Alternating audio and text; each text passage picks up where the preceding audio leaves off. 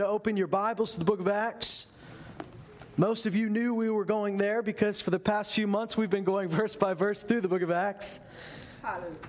You know, the first few weeks that we did that, I did try to recap everything, every service.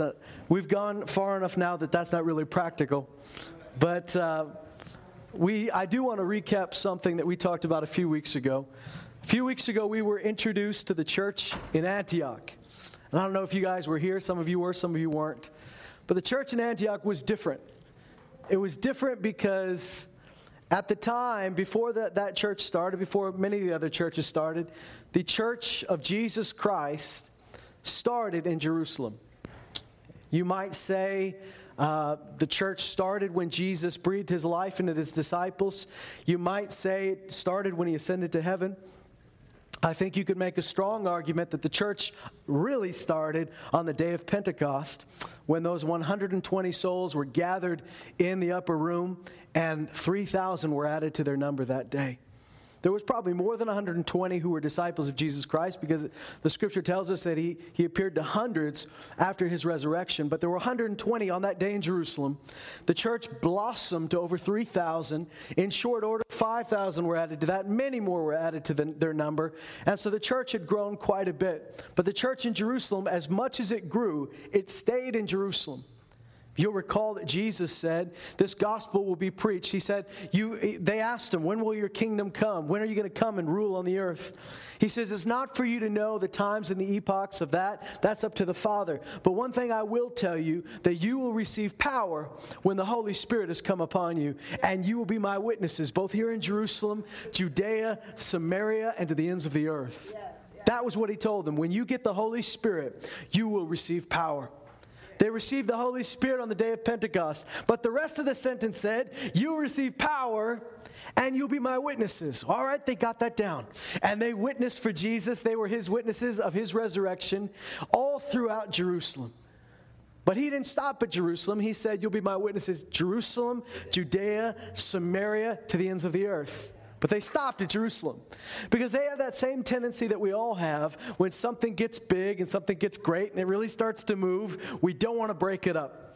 We want to keep it. We want, it's great having the building full. It's great having everybody jumping up and down. It's great having all the gifts in the room. We love this. But Jesus had commanded them to spread out. They didn't spread out until that day when Stephen preached that mighty message and something happened to Saul as he stood by while Saul's friends stoned Stephen to death because they were so angered by what the Holy Spirit was saying.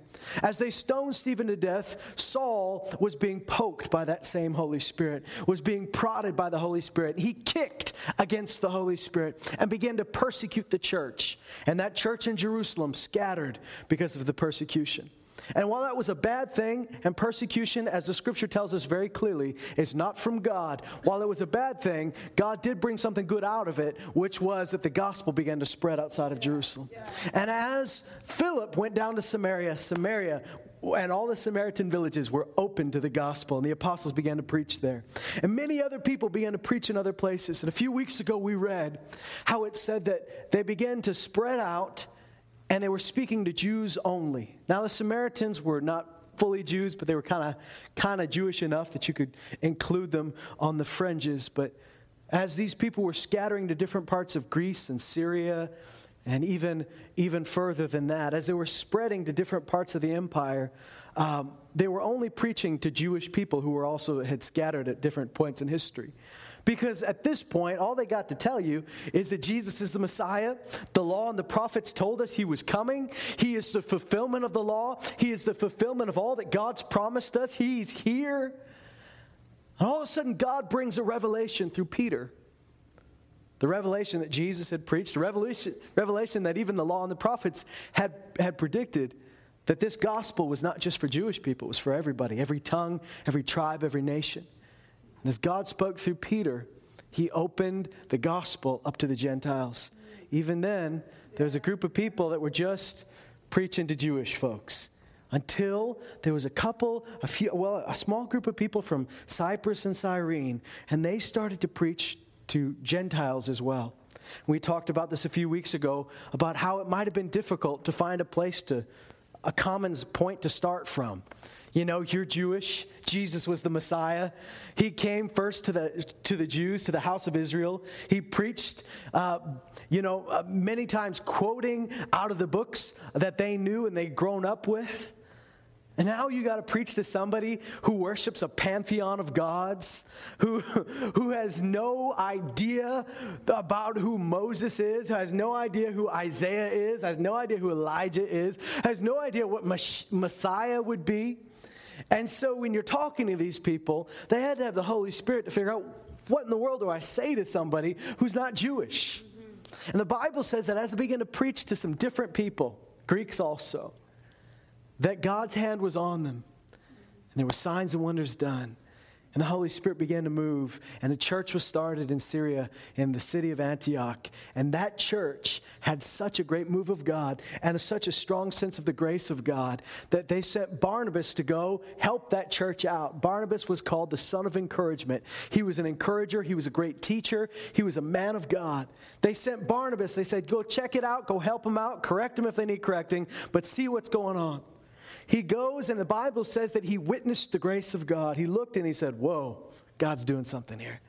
So he went and he got his new believer buddy, Saul, who had not such a new believer anymore, had been in it for a little bit, began to teach, began to proclaim Jesus in some of the synagogues. He brought Saul, who would later become known as Paul, he brought him to church, and he says, look what God's doing in Antioch.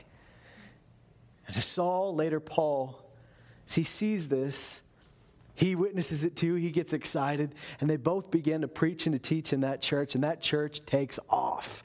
And we read how that church was the first church that when they heard there was going to be a famine in their city and every other city they knew about, they, instead of hoarding and saying, let's keep it, they heard that word and they said, let's give it away. Let's take up an offering right now. If there's going to be a famine, let's take up an offering. Which so goes against our human instinct. Normally as humans, we would say, if there's going to be a famine, let's hoard up. This is not like there's going to be a famine in Chile. There's going to be a famine here. And over all the parts of the world that you're aware of, over the whole empire, there's going to be a famine. Our instinct is, okay, like squirrels, let's gather up our nuts because winter's coming. But the Antioch people said, let's take an offering. And they sent it to the saints in Judea. And as they did that, they demonstrated that their trust was in God. And that church just began to take off. It was blessed. It was a foothold in an area that previously had not been touched. And I want to read you something as we turn in the book of Acts to chapter 13.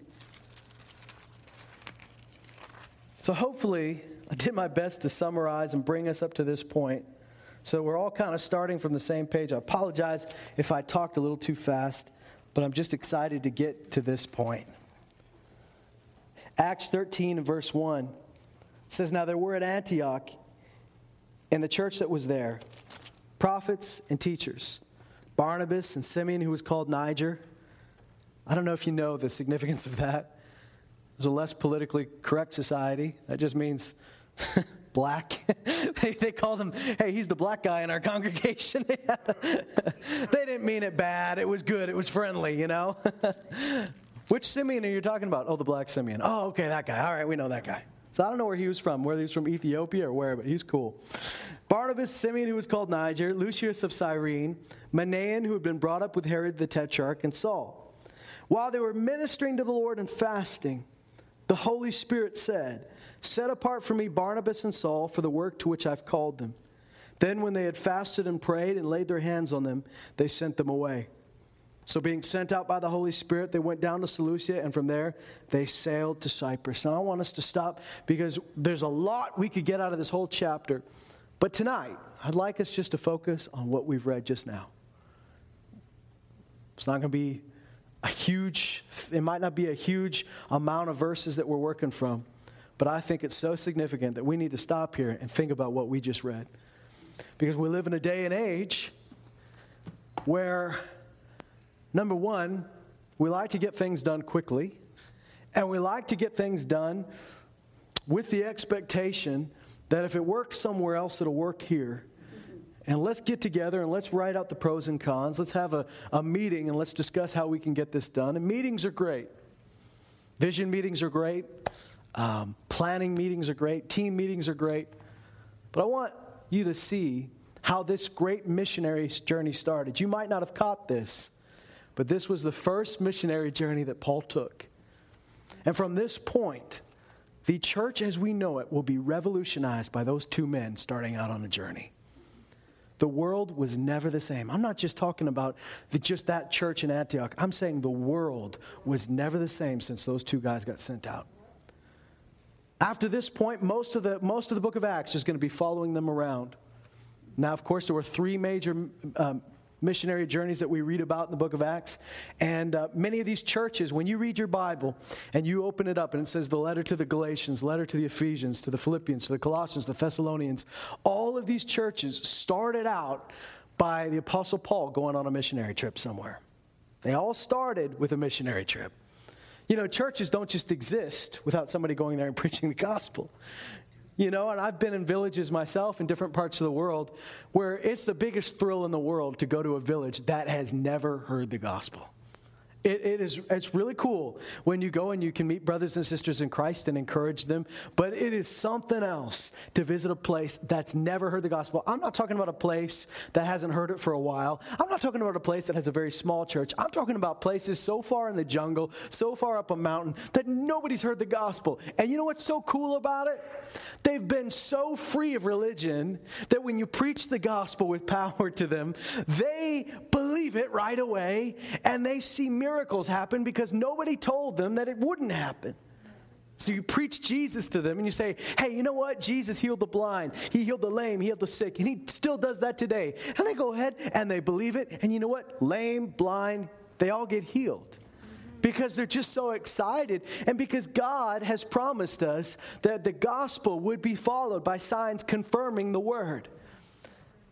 All of these churches that we read about, all of these letters that we've based our life upon, they started with somebody being sent and preaching the gospel.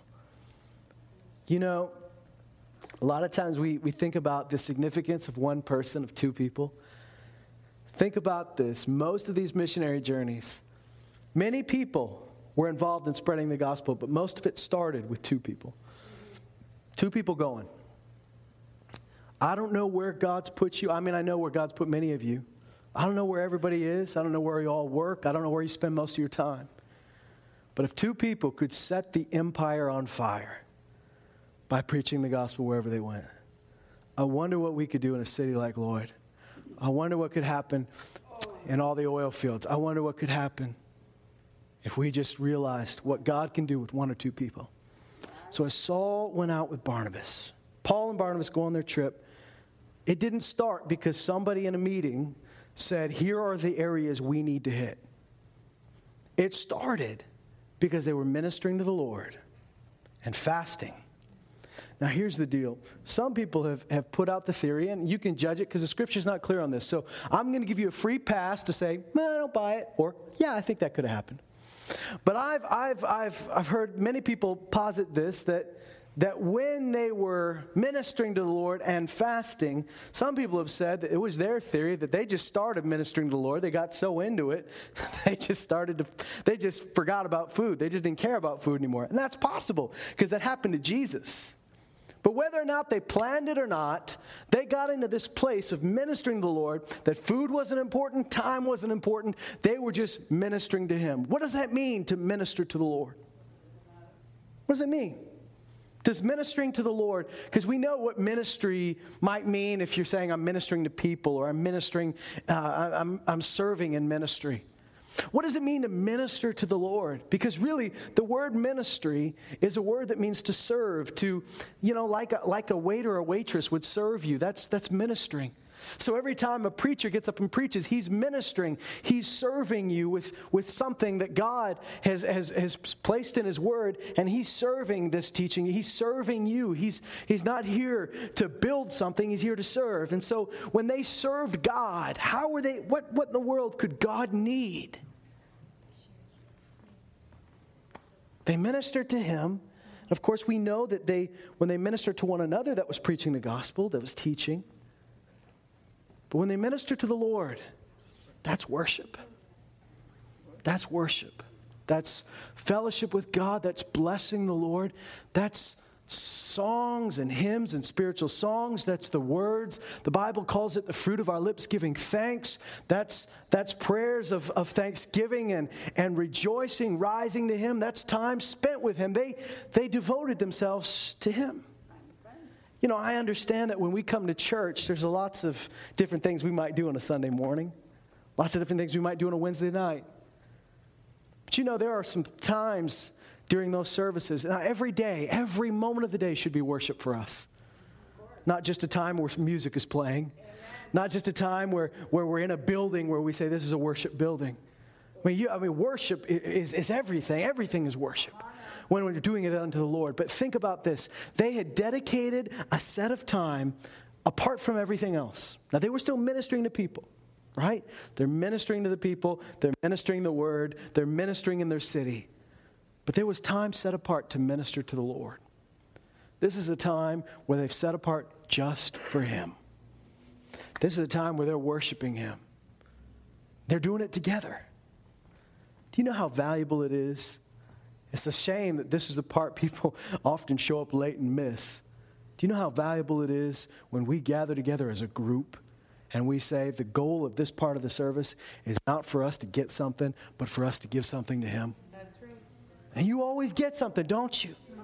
I mean, you can't give something to God without receiving something. He just doesn't work that way. You always end up receiving from the Lord when you're worshiping. I mean, you know, it's impossible not to. But that time of worship isn't about you. It's about Him. It's a shame that that's sometimes the part where we kind of like either show up late or we show up saying, well, I hope they work me up with some songs. Songs are not designed to work you up. They're designed to be lifted to Him. Now, songs have different meanings in the Scripture. There were songs that you sang so you would remember things. There were songs that you'd sing to encourage and admonish one another. But there's other songs that their sole purpose was to praise God and to worship God. What's the difference? They flow together, but loosely we could say praise is talking about the greatness of God and what He's done. Worship is a time where you are simply... boy, I can't just describe it in a sentence. But let me just say, when we worship through music, okay? That's just one small sliver of worship. But when we worship through music, that's when we're directly talking to Him, singing about His beauty, focusing on Him, adoring Him. Much as they did as Jesus walked the earth, when that woman washed his feet with her hair and with that expensive perfume and was worshiping Him and pouring out what she had. Though it may not seem like much to you, it was a lot to her. As she worships Him, people around said, what a waste. But Jesus said, this is worth something. And I want you to know that our times of worship, this is something so valuable. And you might say, we live in a very consumer culture, right? Mm-hmm. We live in a culture that says, what is in it for me? What am I going to get from this? What am I getting? What am I getting? What am I getting? In fact, people leave churches because they say, I wasn't getting anything. But you know, it's important that you receive stuff. It's important that you're fed. Because if you're not fed, you don't have any energy to feed somebody else, right?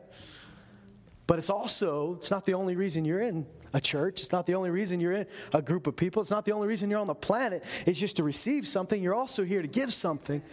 And that worship, we might say, so many times with a consumer mentality, we gather together and maybe your time with the Lord, because the Scripture tells us so clearly that when you have a need, you bring it to Him. It says, don't be anxious. Don't get worried about anything. Every need you have, it says in Philippians, everything you ever worried about, instead of being worried, you give it to Him. Through prayer and supplication, you lift it to the Lord. And it says that as you do that, it says you don't just do it, you don't just bring your needs, but you also begin to, it says with thanksgiving, you begin to thank Him for what He's already done. You thank Him for what He has done, and you thank Him for what He's doing right when you're praying the prayer. And it says this God, not only will He meet those needs, but He's going to guard your heart with His peace so that you don't get back into worrying and doubt and fear. So I understand that it is so important that you bring your request to the Lord. I don't want you to ever think that's not important. I don't want you to get into the attitude where you say, well, you know what? I'm just so needy. I ask God for too much. Listen, He is bigger than you can imagine. He is never on a budget. If He answers your prayer, it does not take away from somebody else's prayer. If He's talking to you, He can be talking to millions of other people at the same time. So don't ever get worried that you're asking too much of God. In fact, He seems to like when people expect much of Him. But may I say, if all of your time with the Lord is simply your needs, you're missing out on a big part of fellowship with the Father. You're missing out on a big part. If the only time you talk to Him is when you need something, you are missing one of the greatest parts of being a believer, which is fellowship with God. How would you like it if your kids only talked to you when they needed something? Anybody be a big fan of that? Now, I mean, they do come to you when they need something. You also would not want them to avoid you if they needed something, would you? You wouldn't want to find out that they needed money for lunch and they didn't have any lunch because they were afraid to ask you. That would make you feel bad too, wouldn't it? Yeah. So you want them to come to you when they have a need. But that's not the only time you want to spend with them. That's right. The time we spend with God, those needs are important to Him.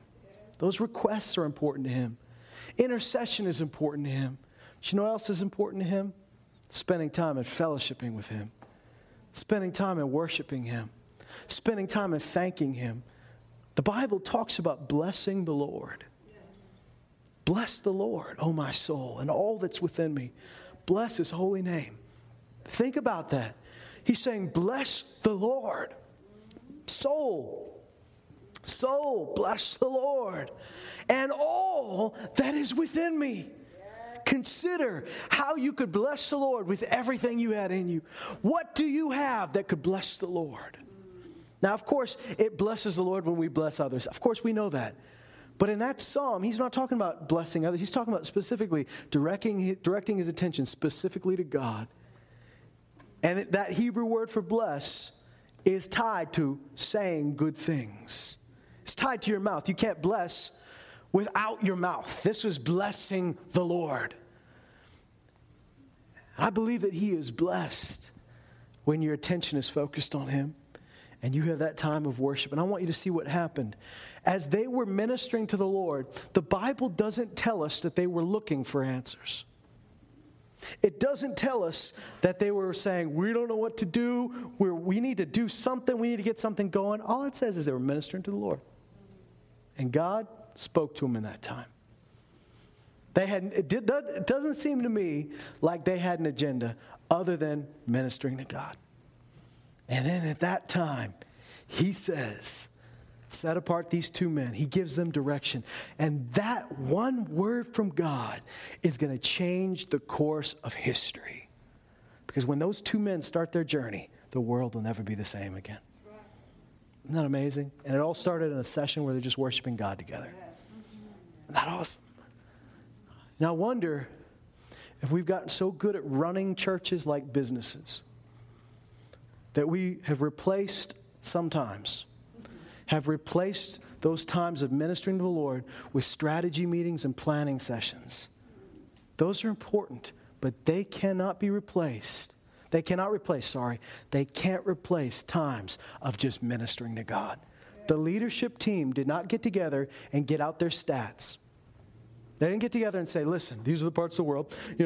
This study says this part of the world has been, this percentage is Greek religion, this part is animist, this part is, they weren't analyzing it with their minds here. They went to the Lord, and the Lord had a plan. The Lord had a plan. Don't you know the Lord's got a plan for your life? And I don't mean that in the broad, cliche, I'm going to give you a plaque that says it sort of way. That's true too, But maybe you've heard that so often, God's got a plan for your life that those words kind of don't stick to you anymore because you just heard it so much. It's like when somebody says, bless you when you sneeze. But might I just say specifically, God has plans for you?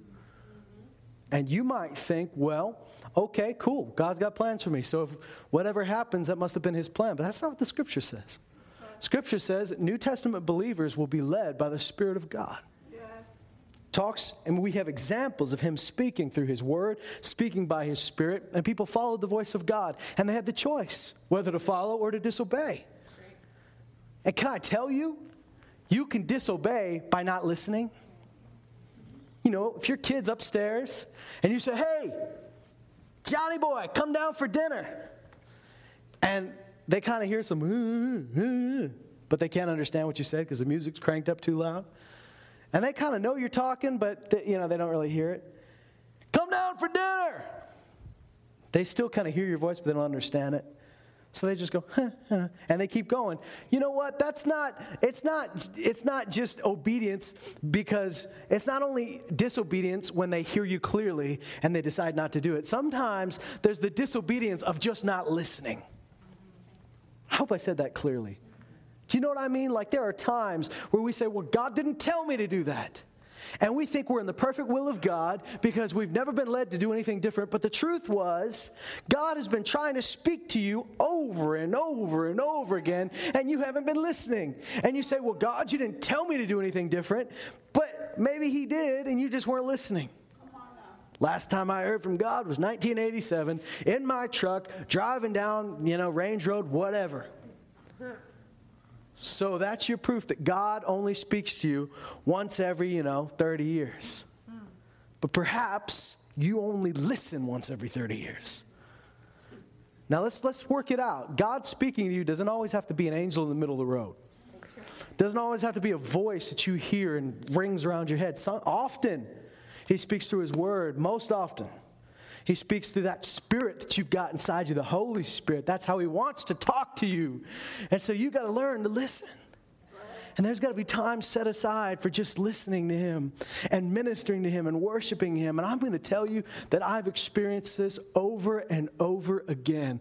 There have been answers I've looked for, I've searched for, directions I couldn't get a clue how to go. And then just in a time of worship where we were all just lifting our voices, all of a sudden, you're not looking for the answers right then. You're not really focused on your problems. You're not focused on your issues. You're focused on him. And in those moments, boom, you got your answer. Boom, you have direction. What I have found is if I'm in those times where God speaks to you in a great time of worship and you can sense the presence of God and there's such a conviction in you. I don't mean the bad conviction. I mean conviction like it's God.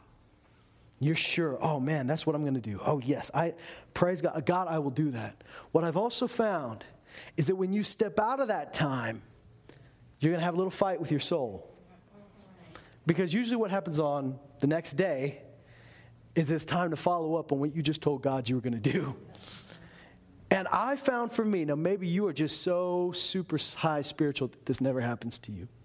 But what happens to me is I usually have my brain start saying, you were just caught up in the moment. We all said things we didn't mean. You got a little caught up in the moment. You said, Jesus, you can have it all. But you really can't afford it all.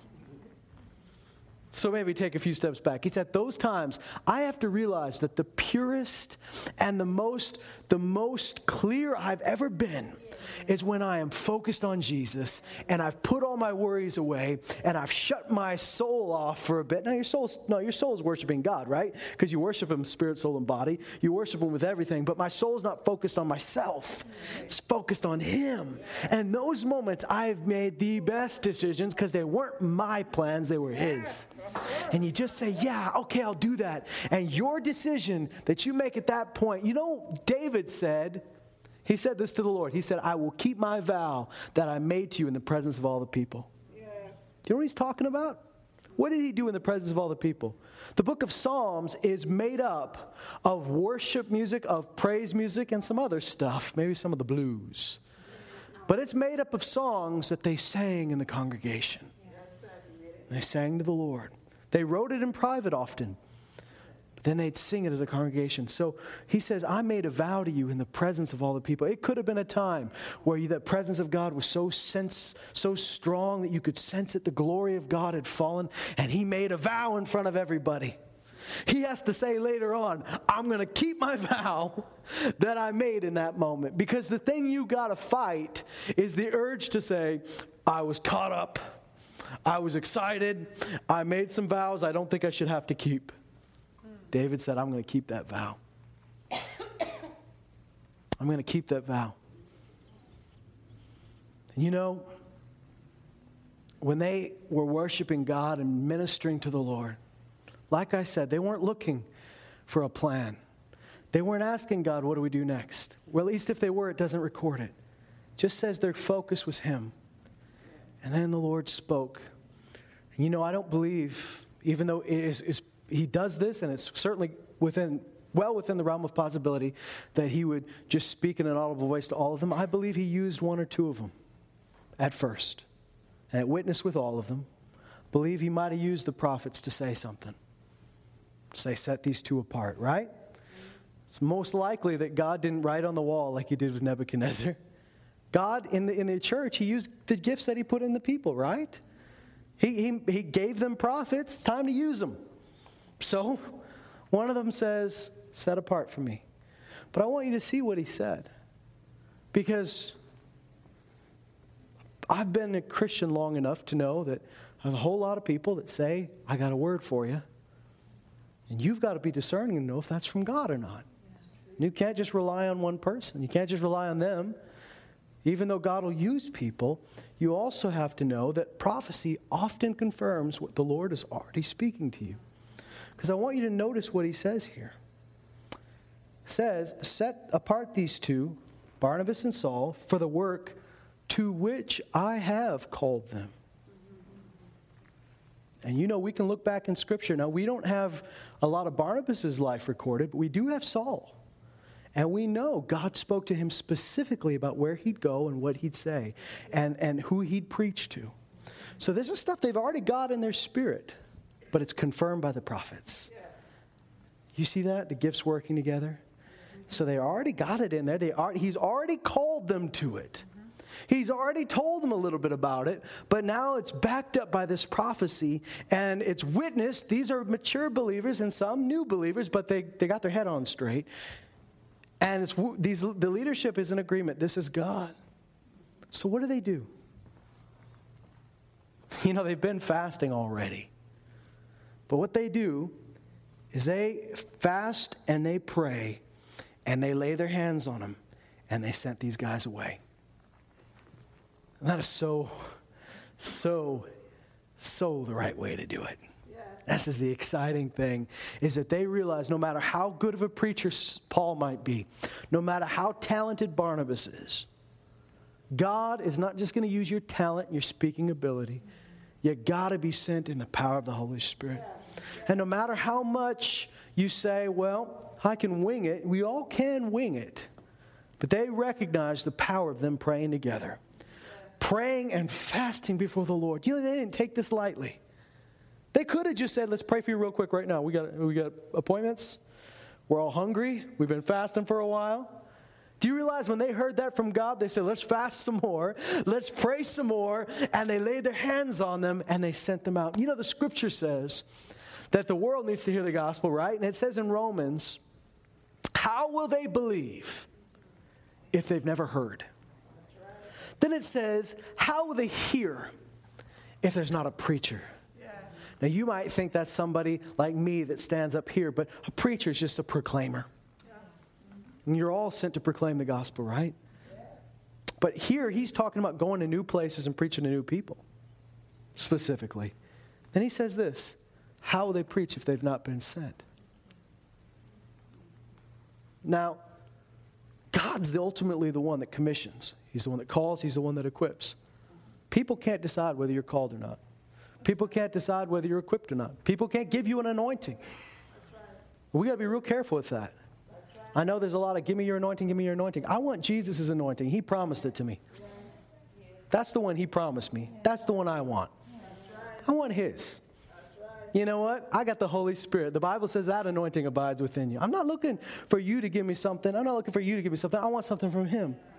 Now, I believe in the impartation through the laying on of hands. That's scriptural. I believe that it says, Paul told Timothy that there was a gift that was in him through the laying on of hands and the prophetic word that was spoken over him, and the presbytery, which means a group of ministers, a group of elders, laid their hands on him. and there was something imparted to him. They were the conduits. God was the giver, right? They didn't give them their anointings. They didn't give them their gifts. They were just laying their hands, and God gave them the gift that he needed. That's God's the one that does it. So people can't decide if you're called. People can't decide and give you a gift or an anointing. That doesn't happen. But I can tell you this. There is an importance in having people behind you and having people that can lay their hands on you and pray for you and being commissioned and not just going rogue, but realizing you're part of a bigger picture.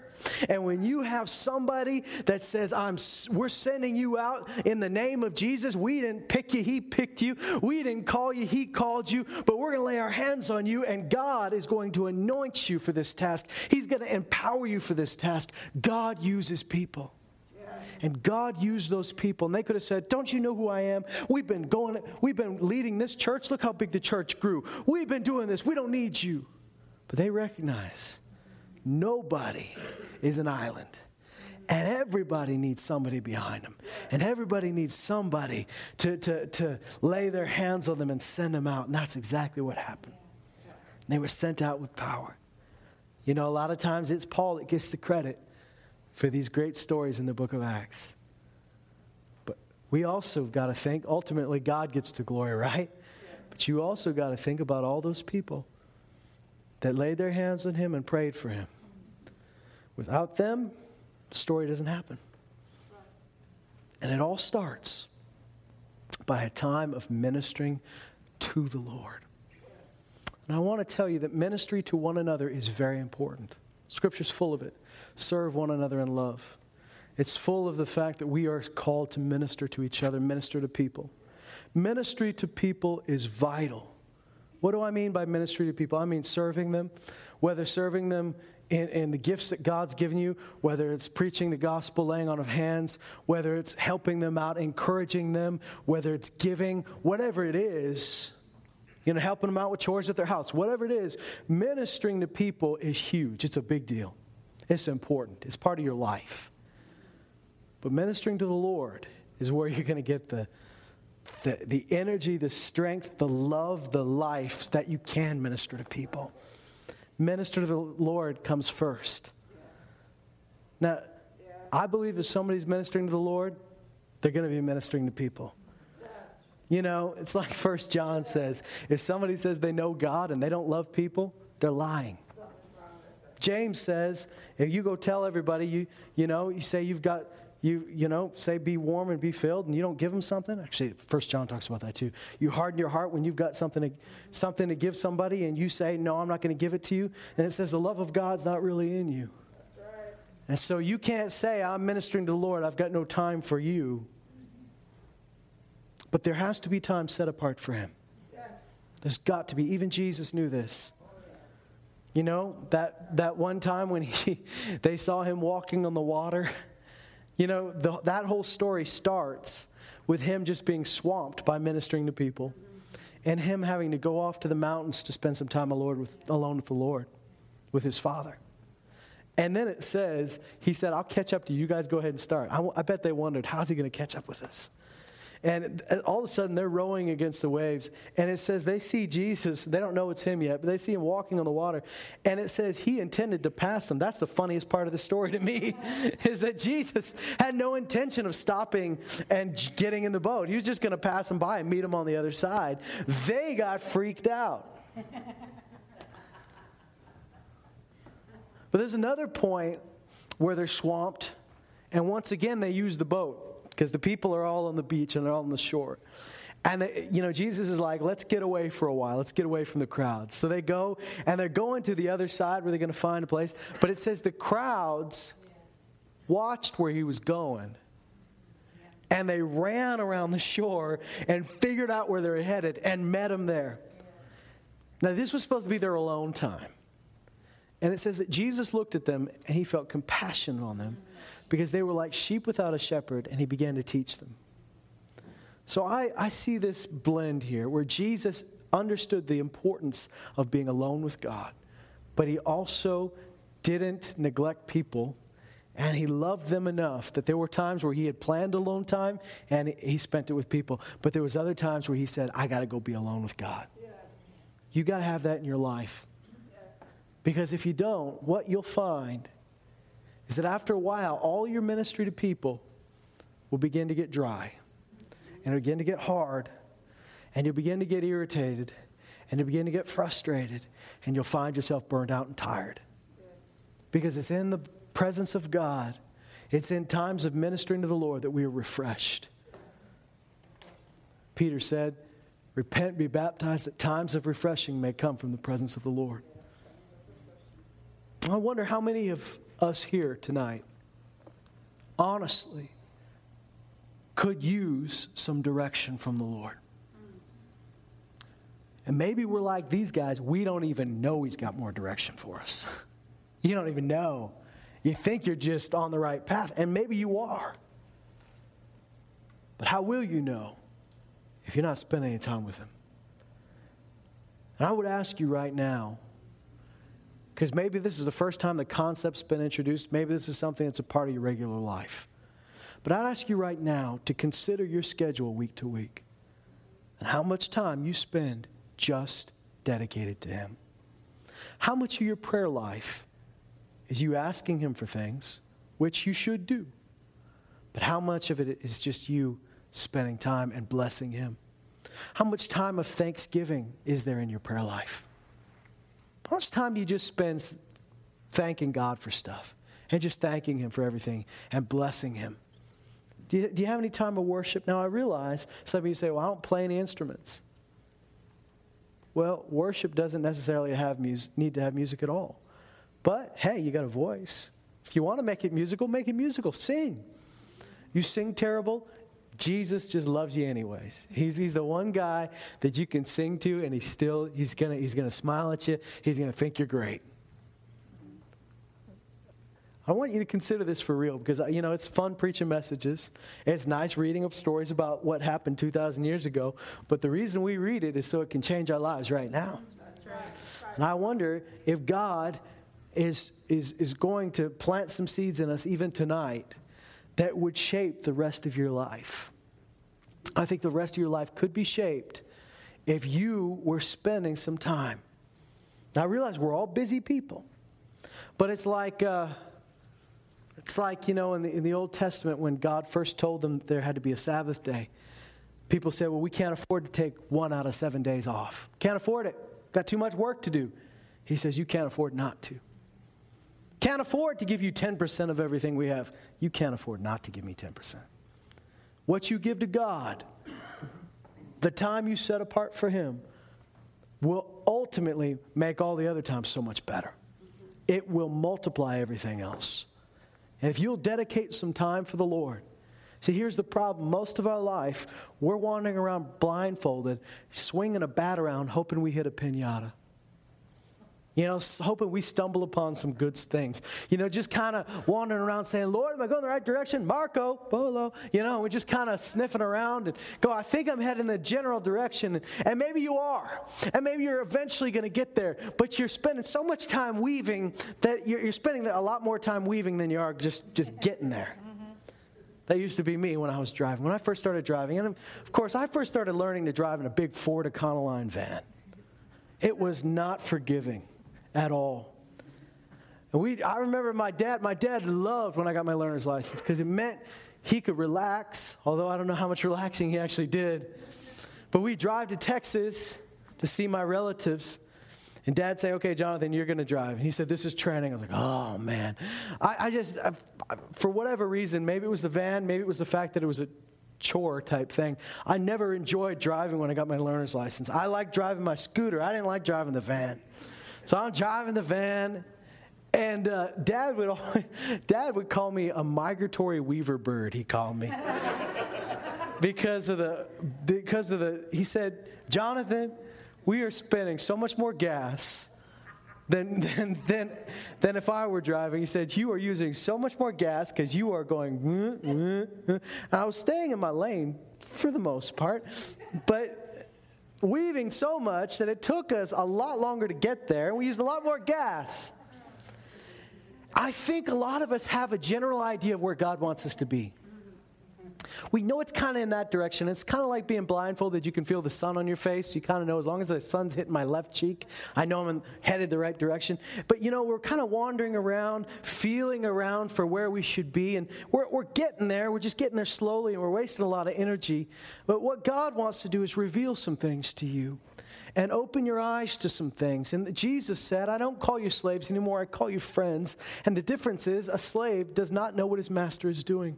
He tells us very clearly, it's my desire that I could show my will to you in 1 Corinthians 2, that it was his desire through the Spirit to show us the things he's freely given to us, to let us know his plan for us.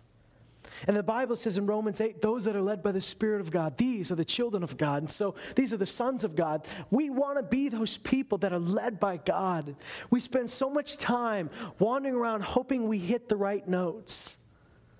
And I guarantee you, if we would dedicate some time to him and just fix our eyes on him, no agenda, just focus on him for a while. And you know what? These guys were not too macho to do it together as a group. Some of us are so embarrassed we only want to be a certain way when we're by ourselves. Don't want to sing if other people are around. Don't want to lift our hands. Don't want to dance if people are watching. These guys were macho enough. The women were secure enough. They could gather together and just minister to the Lord and not care who saw them, not care how insecure they might have felt. They just did it together. I think there's a great deal to be said for worshiping God together. Yes. Not just here. I wonder if every now and then you could get together with some of your friends and say, we're just going to bless the Lord for a while. How radical would that be? And maybe you could just see what God does. I want to read you something in closing here, Psalm 134. Of course, we know David is one of these people that understood this. He says in Psalm 134:1, behold, bless the Lord, all servants of the Lord. You don't bless the Lord just by saying bless the Lord. You begin to bless him. How did we bless the Lord? When King David said, bless the Lord, O my soul, and forget none of his benefits, he began to list off everything that God did for him. And as he did that, God is being blessed. It says, bless the Lord, all the servants of the Lord. Anybody excluded in that? The only people that are excluded are the people that aren't servants of the Lord. If we're all servants of the Lord tonight, I think we're all included. Bless the Lord, all you servants of the Lord, who serve by night in the house of the Lord. You didn't just go home, 5 o'clock, I'm clocking out. You went to the house of the Lord at night and spent your evenings. Hey, you guys are Wednesday night people. You're already doing this. It says, lift up your hands to the sanctuary and bless the Lord. Oh, I don't lift my hands. That's not how I personally worship. That's nice. Good that you've carved out your own way. I find it's one of the best things to do is actually listen to the instructions God gave. Doesn't mean you always have to lift your hands, but I think it's important. Yeah. He says it more than once. Says it more than once. Clap your hands. All you people. Shout unto God with the voice of triumph. Well, don't shout. That's not who I am. Pretty much everything that God's ever going to call you to do is not who you are naturally. That's what makes it so great. That makes it so wonderful. See, he wouldn't have to tell you to do something if you were accidentally doing it already. If your habit was just walking down Highway 16 with your hands in the air, he probably wouldn't have to tell you to lift your hands because you always have your hands in the air. But that's not what happens. There's a reason you got a command here. It's because you wouldn't have thought of it on your own. So we got to stop being consumers who go to Future Shop and say, this is the phone for me. It meets everything I'm looking for. And apply that attitude to Jesus and say, this is the church I'm looking for. It has everything I'm looking for. This is the worship service I'm looking for. It has everything I'm looking for. This is the song I like. It has everything I'm looking for. And stop being a consumer and start being a participator and a giver. And say, God, what do you want? That's not how I personally worship. Get over yourself. How does he want you to worship him? And do that. You can stop at the greet one another with a holy kiss, all right? Because maybe that's a little cultural. Then it says this, lift up your hands to the sanctuary and bless the Lord. May the Lord bless you from Zion. He who made heaven and earth. Do you see that? You bless the Lord. He blesses you. As you bless the Lord, may the Lord bless you. As they ministered to the Lord ministered to them. You know, they didn't go into it saying, I need to be ministered to, I'm going to minister to the Lord. They just did it because that's who they were. We've been created to minister to God. Do you know, it is so valuable that we reach souls for Jesus, isn't it? It's so important that we preach the gospel. But before there was ever sin in the world, before there was sin in the world, Adam and Eve didn't have to witness to anybody. The first created purpose for mankind, the first one, was to know Him and to fellowship with Him. Before there was any need to witness, before there was any need to teach your kids, the first thing they were created for was fellowship and worship. And one of the reasons we witness, one of the reasons as we spread the gospel is because sin has separated us from God.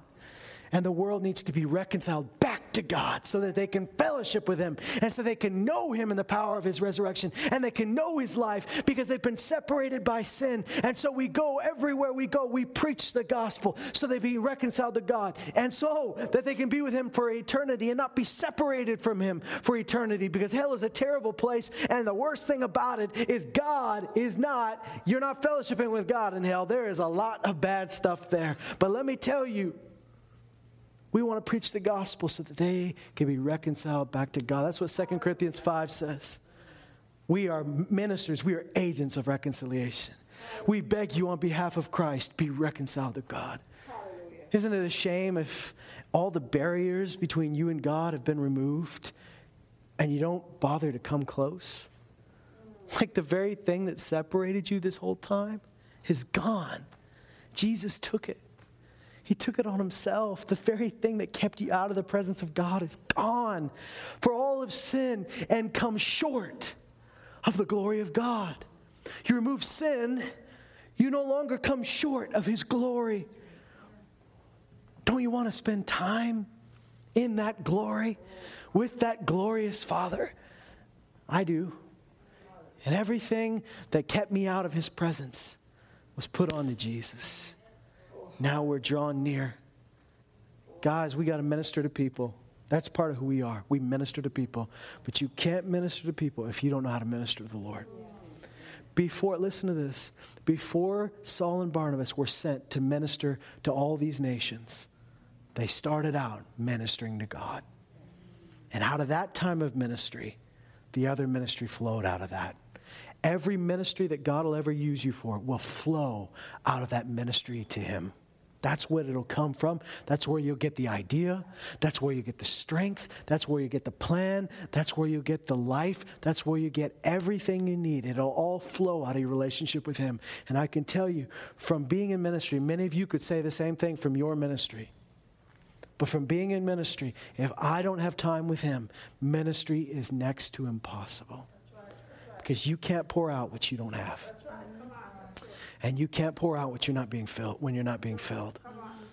So let's spend some time with Him. Let's bless the Lord. Let's honor Him for who He is, and let's worship Him with everything we've got. Amen. Stand up with me today. Praise God. You know, I remember when I was a teenager, and we used to get together and just bring a guitar. And all we'd do is we'd spend a couple hours just singing and worshiping God and praying. Thing is, nobody told us to do that, you know? Nobody told us you need to do this or you're going to get some college credits if you do. We just did it. We did it because we wanted to. I think maybe it's sometimes you did it because you felt like it was the right thing to do, but once you did it once or twice, you tasted and saw that the Lord was good and you wanted to. And we need to be comfortable enough with the Lord and with each other that it's not too weird for us to get together and worship Him together. Just bless the Lord together. Doesn't have to, like I said, worship is way more than music. So you blessing the Lord, you can just get together and start talking and say, let's just bless the Lord. Lord, you are so good. And just begin to talk to him, talk about him, talk about how wonderful he is. And as you do that, you're refreshed. I want your prayer life. I know I'm supposed to be done. I just want to say something here. I've noticed this, that there have been times where we had certain prayer meetings where they were for a purpose and we were praying about a specific thing. That's why we'd gathered people to pray. And I'd noticed that there were times where people would be in those prayer meetings, and sometimes even myself, and we'd hear something very personal for us. And I know that's the way it works a lot.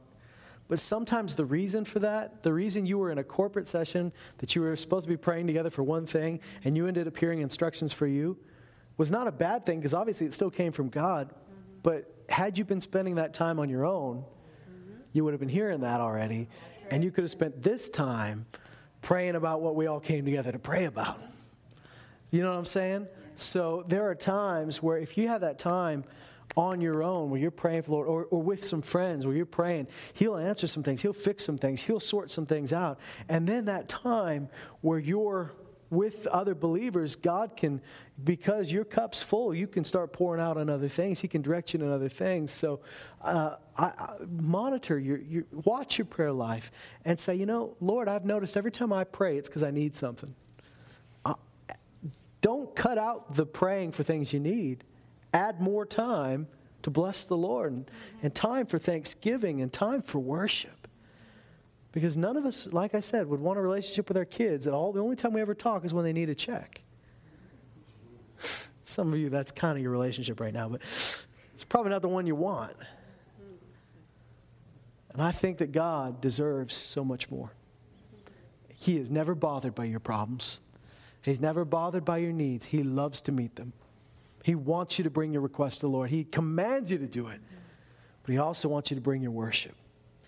Can we just, for a moment, let's just lift our hands. And I don't want us to do something. We're just going to, for a moment, bless the Lord. And I'm just going to play, but don't worry about what I'm playing. I want you to just talk to the Lord and just begin to thank him for things he did. You can be broad, but it's also great when you're specific. Just start saying, Lord, and let me give you an example. Let me just start us off here. Let me prime the pump. Father, I thank you that you have delivered me. Lord, you gave me something that I never could have got on my own. You lifted me out of the mud and you raised me up and placed me on a rock. Father, I realize that everything good that I've ever had came from your hand. Lord, you've blessed me with a wonderful family. You've blessed me with people around me that I love. You've blessed me with a purpose. You've blessed me in every area. You've healed my body. When I needed it, you healed me. You didn't leave me in the bed. You didn't leave me dying. You healed me. You saved my life on more than one occasion. Now, that's real elementary. I wasn't really even getting that deep. But go ahead and just begin thanking God for what he's done.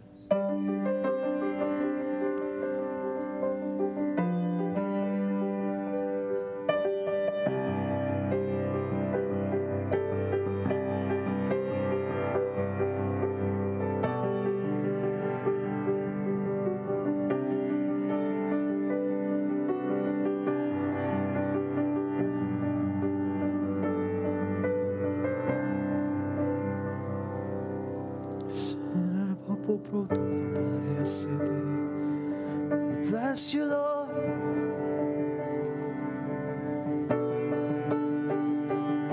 Bless the Lord, oh my soul.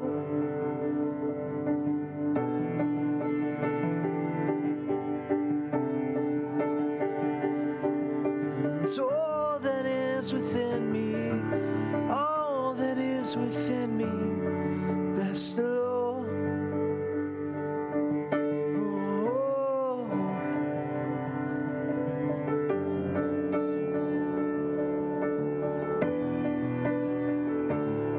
Bless the Lord, oh my soul. Bless the Lord with everything that's in me. Bless the Lord, oh my soul. Bless the Lord. Bless the Lord. Oh, bless the Lord. Oh, my soul. Bless the Lord. Oh, with everything within me, bless the Lord. Oh, my soul. Bless the Lord. I will bless the Lord. Bless the Lord. Oh, my soul. Bless the Lord. And with everything within me, bless the Lord. Oh, my soul. Bless the Lord. I will bless you, Lord.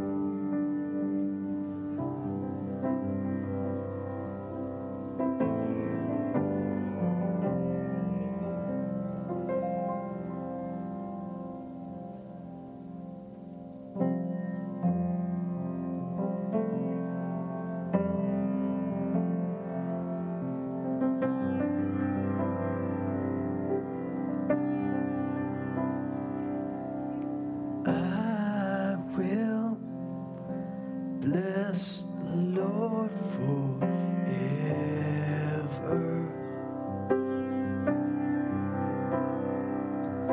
and I will trust Him at all times.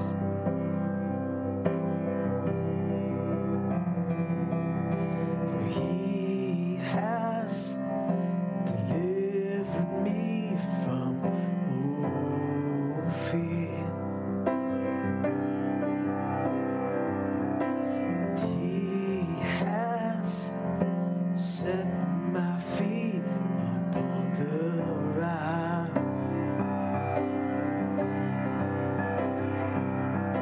And I will not be moved. And I'll say of the Lord, You are my shield, my strength, my full portion, deliverer,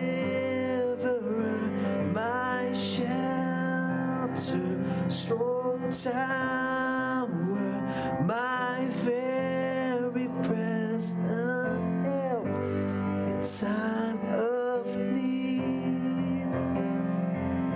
Oh, we bless You, Lord.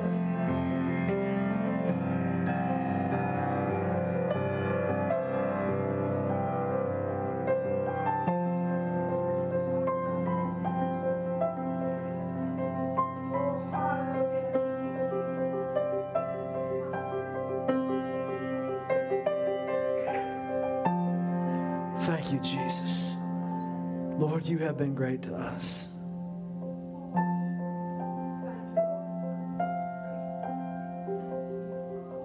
And Lord, we turn our hearts to You. We're never too busy for You.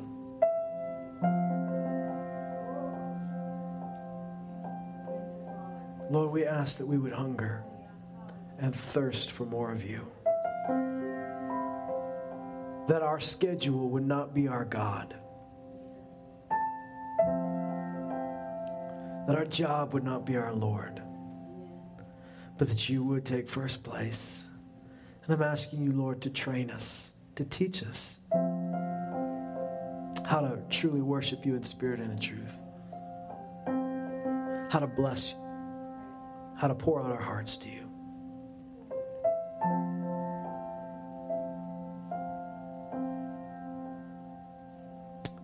I think that some of us don't realize how much He enjoys your time and your company, how much the Lord takes pleasure in your time with Him. And you think it's just something you got to do, but He loves you. And when you pour out your worship to Him, it's pleasing to Him.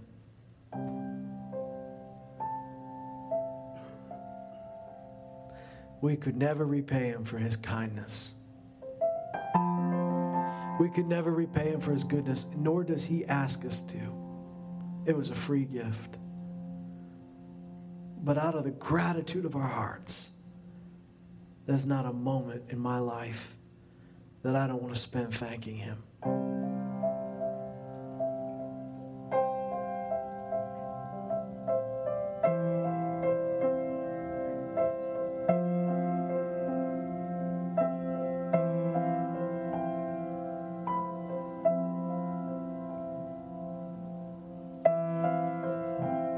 Jesus.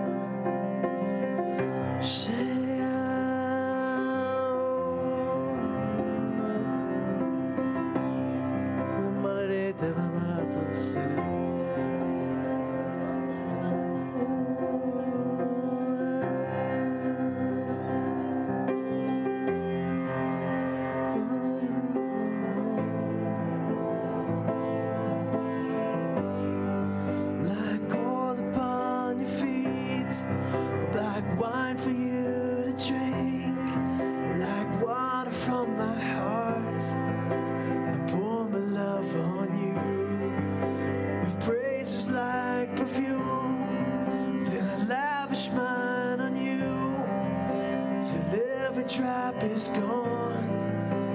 I pour my love like oil upon your feet, like wine for you to drink, like water from my heart.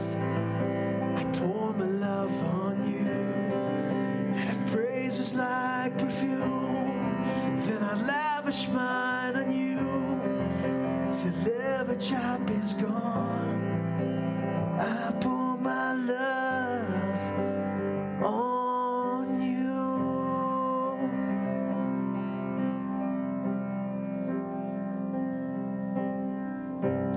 I don't know how to see exactly how I feel, and I can't begin to tell you what your love has meant. I'm lost for words. If you don't know the words, just worship God in your own way. But is there a way to show the passion in my heart? And can I express how truly great I think you are? You're my dearest friend. Lord, this is my desire, to pour my love on you, like oil upon your feet, like wine for you to drink, like water from my heart. I pour my love on you. If praise is like perfume, then I lavish mine on you till every drop is gone. Well, I pour my love like oil upon your feet, like wine for you to drink, like water from my heart. I pour my love on you, and if praise is like perfume, then I lavish mine on you till every drop is gone. I pour my love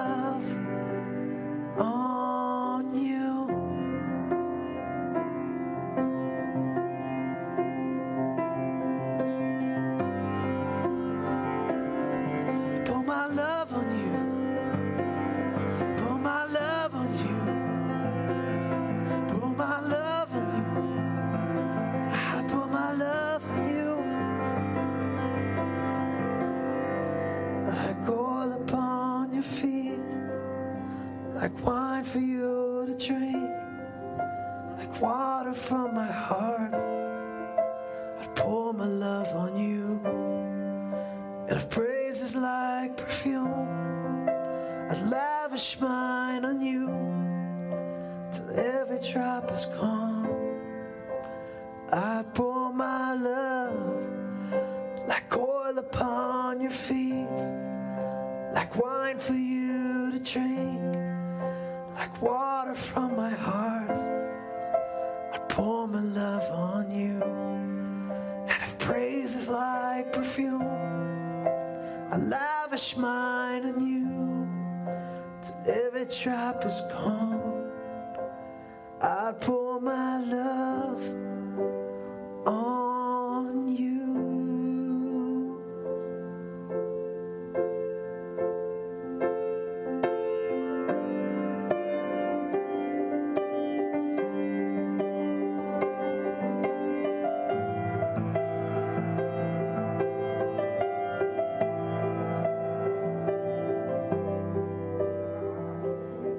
Thank you, Jesus.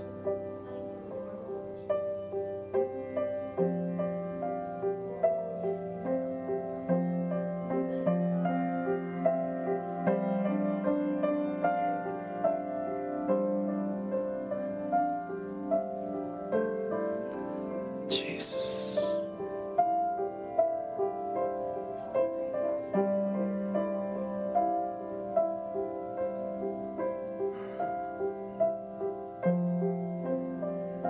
Do you feel his pleasure?